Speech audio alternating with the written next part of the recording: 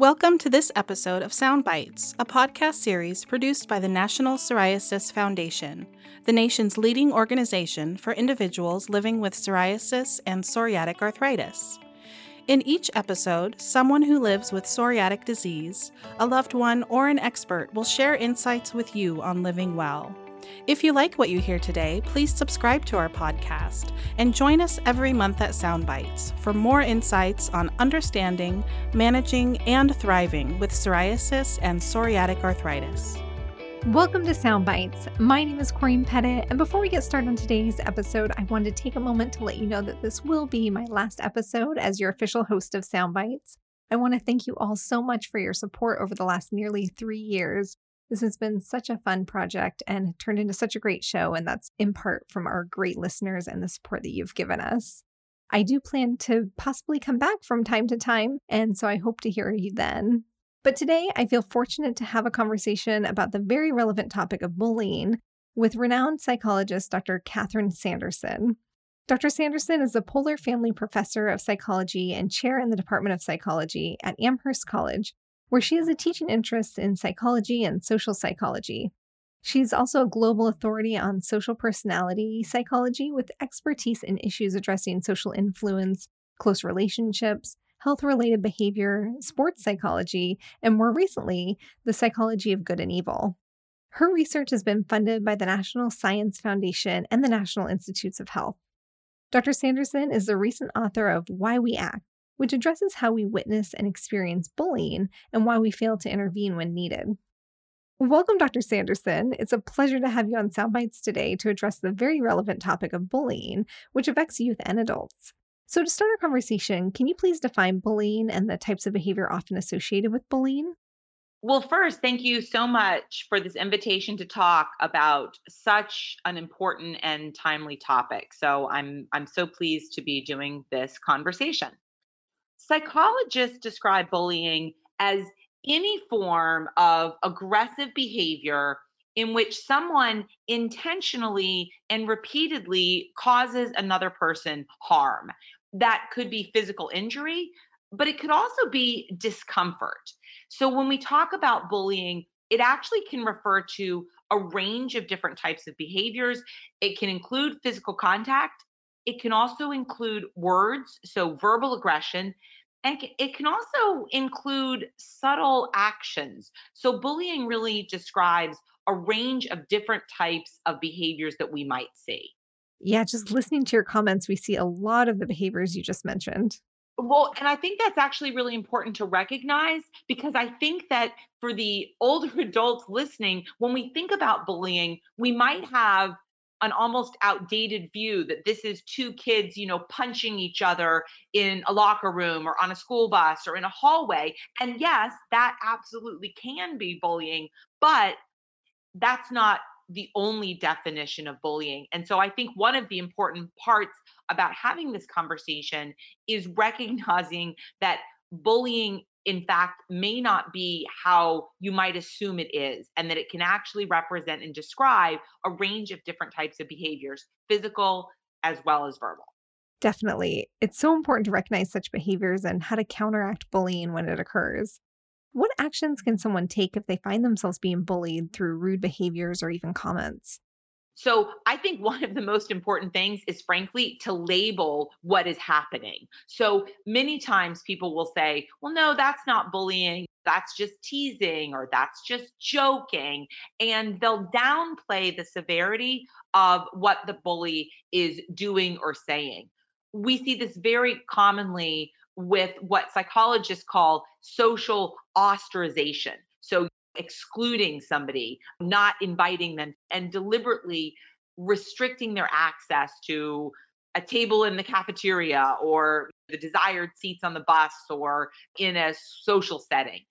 Ostracizing someone can also be seen as bullying. So it's important to say, hey, this is bullying or this is how I feel. And calling out the person who is doing the behavior lets them understand that regardless of their intentions, that behavior is being felt as problematic in some way. It's important for the person who's being bullied to call out that behavior, but perhaps even more important, is for people around that person to call out the behavior. Sometimes the person who's being victimized really doesn't feel comfortable for a variety of reasons speaking up. So it's important to label the behavior as bullying and to interpret how it's being felt by the person. But that person who calls out the behavior does not have to be the person who is the victim of the bullying. Yeah, so that's a great lead into our next question. So we all desire to do what's right, and we also look to others to guide our actions. So if someone witnesses acts of bullying yet fails to take action due to the response of others, doesn't this simply compound the issue? And why is inaction or the bystander effect such a problem? What is the right action to take? That's an essential question, and perhaps even the most important question, because here's the challenge. If somebody is being bullied and there are other people around and they're witnessing it, if none of those people speak up, it conveys to both the person being victimized and the person who is the bully that everybody else is okay with that behavior. So silence in that case is in fact indicating complicity. It's indicating this isn't problematic. And that conveys a really problematic message to the person who's bullying, that they learn, oh, I guess everybody else thinks this is fine. It also makes the victim feel, oh, I guess everybody else is fine. And here's the challenge, and this is really the bystander effect. In many situations of bullying, everybody who's watching it is horrified. They think the bully is a jerk. They think the bully is engaging in problematic behavior. And yet, because everyone is silent, they think, oh, I guess I'm the only one. Everyone else is okay with this behavior. And that leads to a condition known as pluralistic ignorance, in that each individual person might find the behavior problematic, but they assume by other people's silence that everyone else is okay with it. And that silence allows the behavior to continue and, in fact, even to escalate. Yeah, and how can someone speak out? It seems that part of the issue is fear. How can someone speak out against bad behavior without fear of confrontation or repercussions? That is, as you identify, such a concern that many people are afraid. If I speak out, then the person will attack me, or then I'll be blamed, or I'll feel stupid or embarrassed. So in all honesty, I don't think there's a one size fits all answer to this question. What I think is that people should recognize that they have a repertoire of different tools they can use. In some cases, you can go and talk to someone else about what you've seen. So, a child, for example, may worry about calling out that behavior, but maybe can talk to a teacher, or the school nurse, or a guidance counselor, or a coach, or their parents, or somebody else about what they've seen. In some cases, you can report that behavior anonymously. That's, of course, the case when we see whistleblowers, for example. In other cases, it can be talking to people in private and saying, I find this concerning. Do you as well? Many people feel more courageous when they find a friend. It can be hard to call out behavior alone, but if you find a friend who's willing to speak up with you, we can take greater courage in that situation. It's also the case that sometimes we can call out problematic behavior in a way that feels safer. So you don't have to say, for example, you're a jerk, or you're stupid, or you're a bully. Sometimes you can say, hey, you probably are just meaning that as a joke, or you think it's teasing. But really, I know that my younger brother was bullied and it really made him feel bad. Or I remember a time in which someone said that to me and it really made me feel bad. So maybe we shouldn't use that language, or maybe we shouldn't make those kinds of jokes. So finding ways of getting the bully or the bystanders on your side without making them feel stupid or hateful can also be a strategy in some cases that can be effective. Yeah, absolutely. And partly why we're here today is to talk about psoriasis. Since it is an inflammatory, very visible skin disease, it can at times lead to instances of bullying or inappropriate comments about how someone looks. So, in general, nationwide, about 20% of students ages 12 to 18 experience bullying. Given that, let's say bullying occurs at a school from either another child or adult during recess or in the swimming pool due to the visible scaling and lesions on the face, scalp, or even their legs. How should the child and parent react to such bullying? I'm guessing storming into the school probably is not the right approach. It's probably not the right approach, but as a mom, of course, I understand that that would be a very appealing option whenever anyone says or does something hurtful to my child. So I think there are a couple of different solutions in that case. I think one of the key factors is what's driving the comment. So in some cases, it might be ignorance that you might have this belief, oh, this is contagious or this is problematic. And so being able to take that opportunity of giving your child or giving teachers in that environment a simple tool they can say, oh, I know that you might think this is problematic, but actually it's not contagious. This is what it is. So I'm taking this opportunity to educate people. And I'm assuming that their comment, which is hurtful, is due to their ignorance.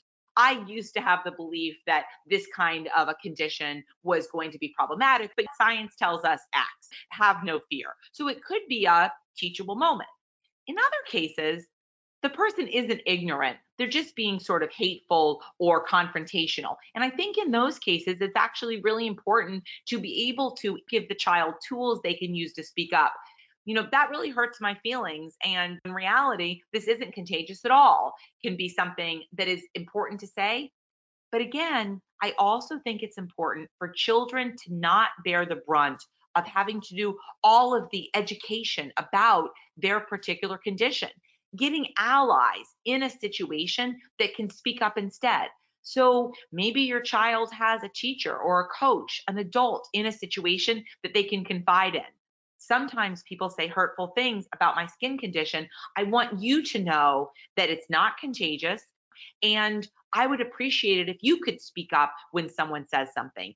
If your child has a good friend who maybe can speak up instead and say, hey, stop teasing Timmy or Sarah. Don't you know that psoriasis is a skin condition that doesn't impact you at all?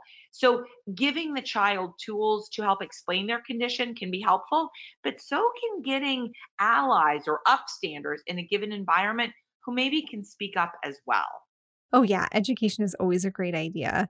And the National Psoriasis Foundation does have resources for parents and school staff, which includes a presentation to help inform school staff and classmates about what is psoriasis and that it's not contagious. And that's why understanding here are the resources that are available coming into a new situation, starting a new school or a new summer camp or a new athletic team, and giving that information to coaches. In some cases, coaches or teachers could also convey that information ahead of time, just like you would if there was a child in a class, for example, who was bald because they had, in fact, undergone treatment for cancer. Other kinds of education can help prevent harmful comments when those comments are made out of ignorance and not out of malicious intent to harm. So sometimes kids and teens might be in a circumstance of bullying and they just don't say anything. How can parents recognize signs of bullying when a child refuses to say something out of fear of making the situation worse? And what are some of the red flags parents should look for? And furthermore, what actions can be taken to help prompt a discussion about bullying to help resolve the situation? I know you've already touched on some of the actions to resolve the issue of bullying. So sometimes, as you note, children and teenagers, probably especially, won't really want to confide in their parents about what's happening. So parents can look for red flags such as, is your child expressing concern about going to school or participating in a particular activity? I don't want to go to the swimming pool, or I don't want to play soccer anymore. Is your child having social connections, or do you hear about friends? Does your child get invited for play dates or to parties, depending on their age? If you start recognizing signs that maybe your child is a little bit isolated socially or is expressing discomfort with engaging in activities or even going to school, those could all be signs that maybe that environment is not feeling safe.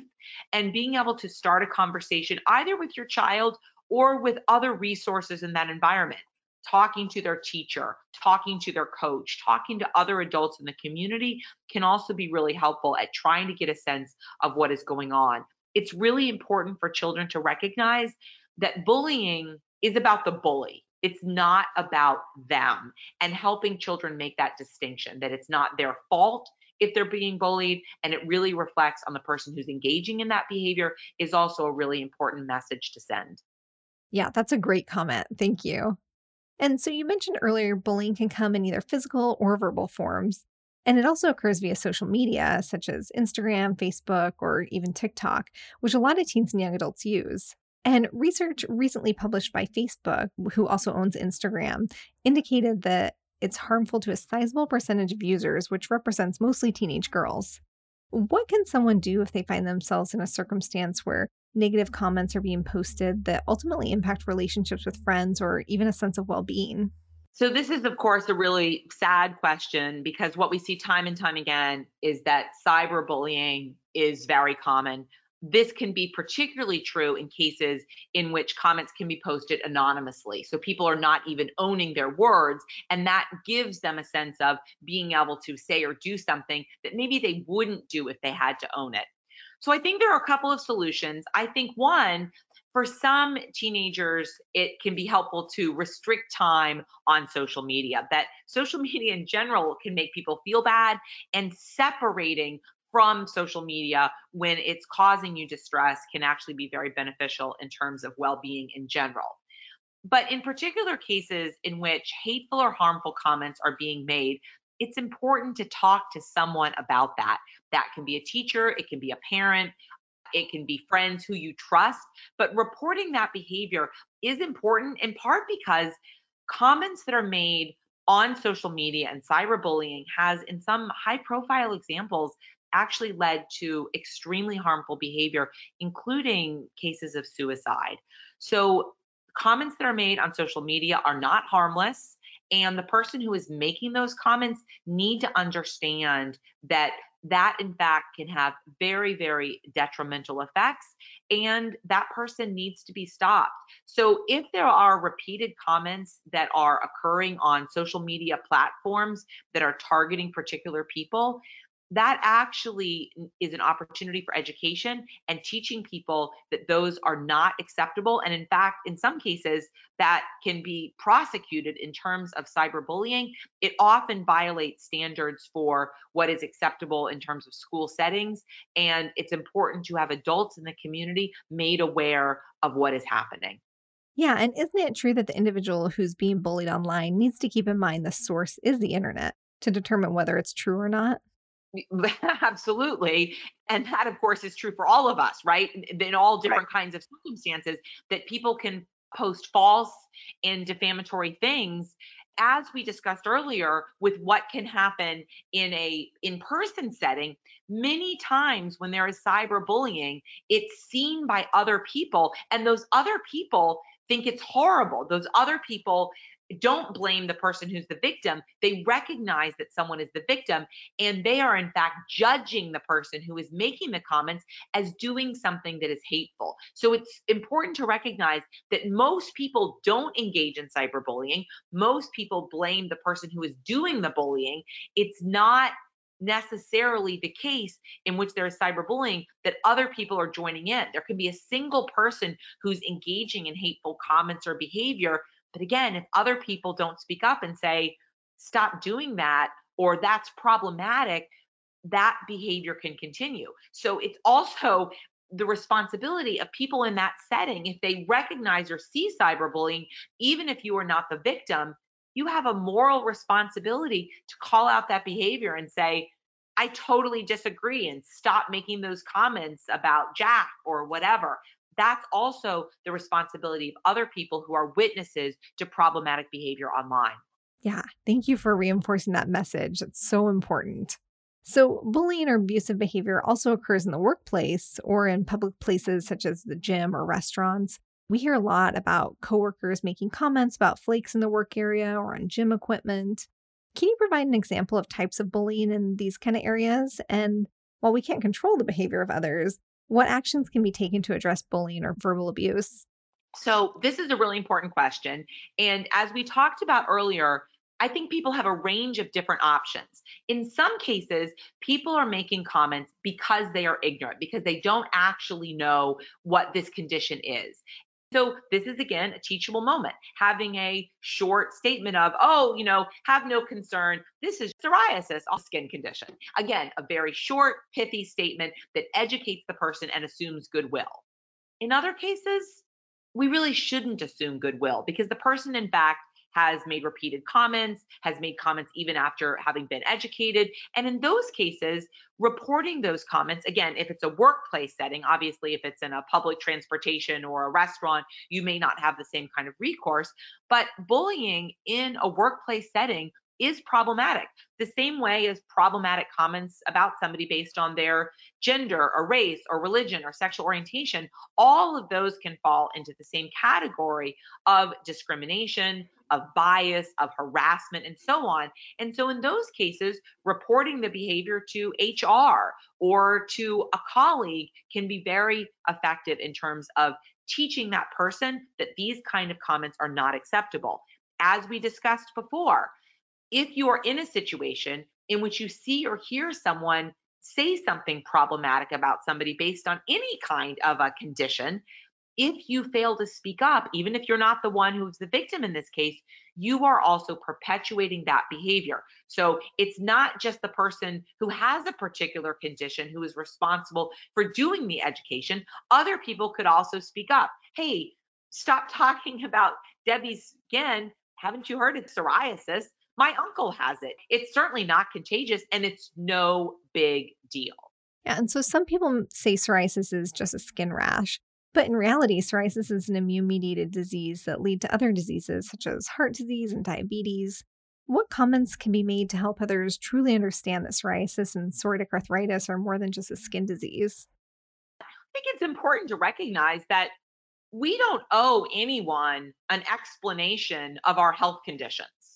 If you have diabetes, or if you have high blood pressure, or if you have psoriasis, you don't owe anyone on a bus, in a swimming pool, in the workplace, an explanation of your health. We don't have that expectation that I have to go around in my daily life and do this teaching. That's not your role. So I think it's important to not place too much responsibility on people with psoriasis that they have to spend their day-to-day lives educating the community about their health condition. It's no one else's business. So if you want to educate people, that's great, but it's not your responsibility. You can have a pithy, short statement and move off it. It's not the most interesting thing about someone. Oh, yeah, that's so true. There's more to an individual than any disease that they have. So, being the victim of bullying can lead to many psychological issues, which you've kind of touched on some already. Can you expand on what some of those issues may be and when to seek additional help? There's fascinating research in neuroscience that has shown when you experience social pain, being ostracized or ridiculed or teased, it activates the exact same part of the brain that is activated when you experience physical pain, when you step on a tack, when you have a paper cut, when you burn your arm with hot coffee. Those parts of the brain that are activated in response to physical pain are exactly the same parts of the brain that are activated when you experience social pain. So, what does this tell us? It tells us that bullying feels bad in the brain the same as physical pain. It feels bad at a fundamental level. And so that means that bullying isn't harmless. It's not no big deal. The brain is interpreting it as pain. And we know that pain leads to stress, physiological arousal, anxiety, depression. So if you are experiencing repeated bullying due to anything, it can make you feel tremendously sad and it can lead to psychological harm. It can also lead to physical harm. So if you find yourself repeatedly feeling sad, anxious, depressed, it's important to get attention from a licensed therapist. And what methods or tip can you offer to help build self awareness and confidence when dealing with a disease that can flare due to emotional or physical stress? Right. So I think a few things. One, it's really important to have some strategies that you know work for you to reduce stress. That can be things as simple as taking care of yourself physically. That can be exercising, getting enough sleep. It can be meditating. It's also important to have a set of tools that you feel comfortable with saying and speaking up if something is happening that is making you feel bad in your environment. So having a set comment, oh, you may think it's contagious, but it's a harmless skin condition. Or, oh, that's so interesting that you're concerned about my skin. Why do you ask? Again, there can be lots of other things that you do that are about self-care. It's important to recognize that reducing stress and practicing good physical and emotional health can go a long way towards feeling better in all different kinds of situations. And are there any resources available to help address bullying either at school or in the workplace? So there are obviously some major websites and national, even international organizations that are designed to help address different kinds of bullying. This can be things like stopbullying.gov or workplacebullying.org or suicidepreventionlifeline.org. So national organizations and websites can give lots of different tools and resources. But more locally, all schools, all workplaces have specific offices and prevention strategies that can be effective in terms of what are the tools to report bullying or to get tools and education for coping with a specific problem. Workplaces may have an ombudsman, for example. Within schools, health teachers or nurses may be particularly equipped to help students manage bullying. This can also be true for religious organizations or athletic teams. Looking at the local resources can also be really valuable in terms of providing tools and strategies to improve a situation in which bullying is occurring. Great. Thank you for providing those resources. Dr. Sanderson, do you have any final comments about bullying you'd like to share with our listeners today? I'll just say one final thing, and that is, to me, the most important part about bullying is for people to recognize that when bullying is occurring, most people in a situation are blaming the bully for doing it. Bullies are not liked. Bullies are recognized for being bullies in the school, on public transportation, in the workplace. But bullying continues because bystanders stay silent. So to me, the most important topic is actually helping people speak up in the face of bullying, because we can't put all of the emphasis on the person who is being victimized having to do the courageous act of calling out the bully. Instead, what we need are the people who are watching and staying silent. We need those people to speak up. And that is pretty much all of us. Yeah, that's a great call for action to end our podcast. Thank you so much for providing an enlightening look at bullying, from, how we perceive bullying to being an inspiration for others when we witness something wrong. Thank you again for taking time to be here today. Thank you so much for this invitation to talk about such an important topic. We all benefit from living in a world in which more people speak up in the face of bad behavior of all types. October is National Bullying Prevention Awareness Month. Do your part to address and prevent bullying. As Dr. Sanderson mentioned, if you experience bullying, talk to a parent, other adult, or at work, your human resources department. Learn more at stopbullying.gov or workplacebullying.org. For resources to help promote education to school staff, visit psoriasis.org/ROUR-spot. Or for more information, contact the Patient Navigation Center by email at education@psoriasis.org. And finally, thank you to the following sponsors who provided support on behalf of Soundbites through unrestricted educational grants: Amgen, Bristol Myers Squibb, Janssen, Novartis, Pfizer, and UCB. We hope you enjoyed this episode of Soundbites for people with psoriasis and psoriatic arthritis. If you or someone you love has ever struggled with psoriatic disease, our hope is that through this series, you'll gain information to help you lead a healthier life and inspire you to look to the future. Please join us for another inspiring podcast. You can find this or all future episodes of Soundbites on Apple Podcasts, Spotify, iHeartRadio, Google Play, Ghana, and the National Psoriasis Foundation webpage. To learn more about this topic or others, please visit psoriasis.org or contact us with your questions or comments by email at podcast@psoriasis.org.